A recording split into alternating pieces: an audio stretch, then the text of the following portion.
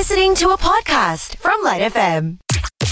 FUN-NANCE on the LITE Breakfast, making finance fun and easy to understand for everyone with Reggie Koh, host of the podcast The Financial Coconut.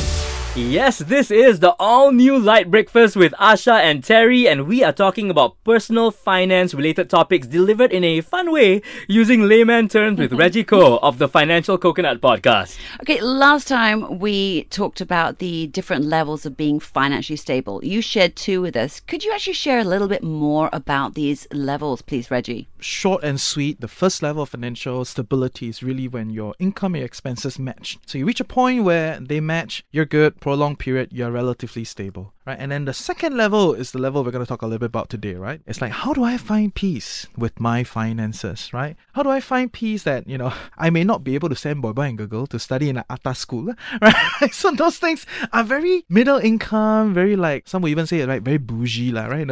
It's like the bougie people personal finance level, right? Where I think a lot of our listeners are in this space, right? Where you make decent income, you know that you have extra surpluses every month. You're thinking like, should I save this? Should I invest? What should I do? Should I buy this property? Should I do that? And let's be clear, if you are at this level, you're actually financially pretty good. So you're in a comfortable position, but you don't feel so, right? So objectively from a third party, when we look at this thing, yeah, you are good, right? You are fine, you're doing okay. But emotionally, you don't feel that, right? And that is when I think having a clear plan kind of helps, right? So I know it's very cheesy when people say, having a plan, blah, blah, blah, but having that plan gives you that clarity, because sometimes it's all over the place, right? Your finances are all over the place, not in the sense that you have no money, but in the sense that you have all this money sitting around. Should I send my kids to this? Should I buy this thing? Should I invest in that? And sometimes it's like everybody is trying to get to you. Everybody is trying to talk to you. So you should do this. You should do this. You should do this.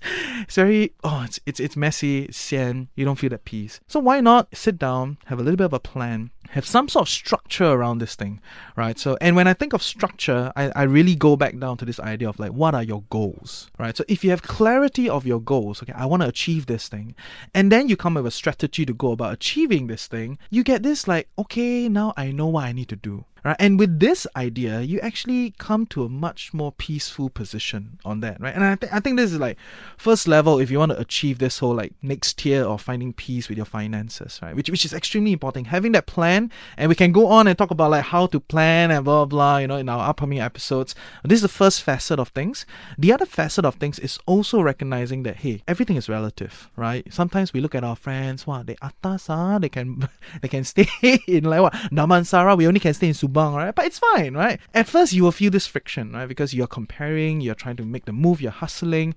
And this is very natural, right? I mean, we're all trying to make things work, do better. But at some point in time, you got to ask yourself, like, what is the sacrifices that goes into achieving that? And if you're not willing to do that, is it okay where you are, right? So this is the emotional side of things where you then be like, okay lor.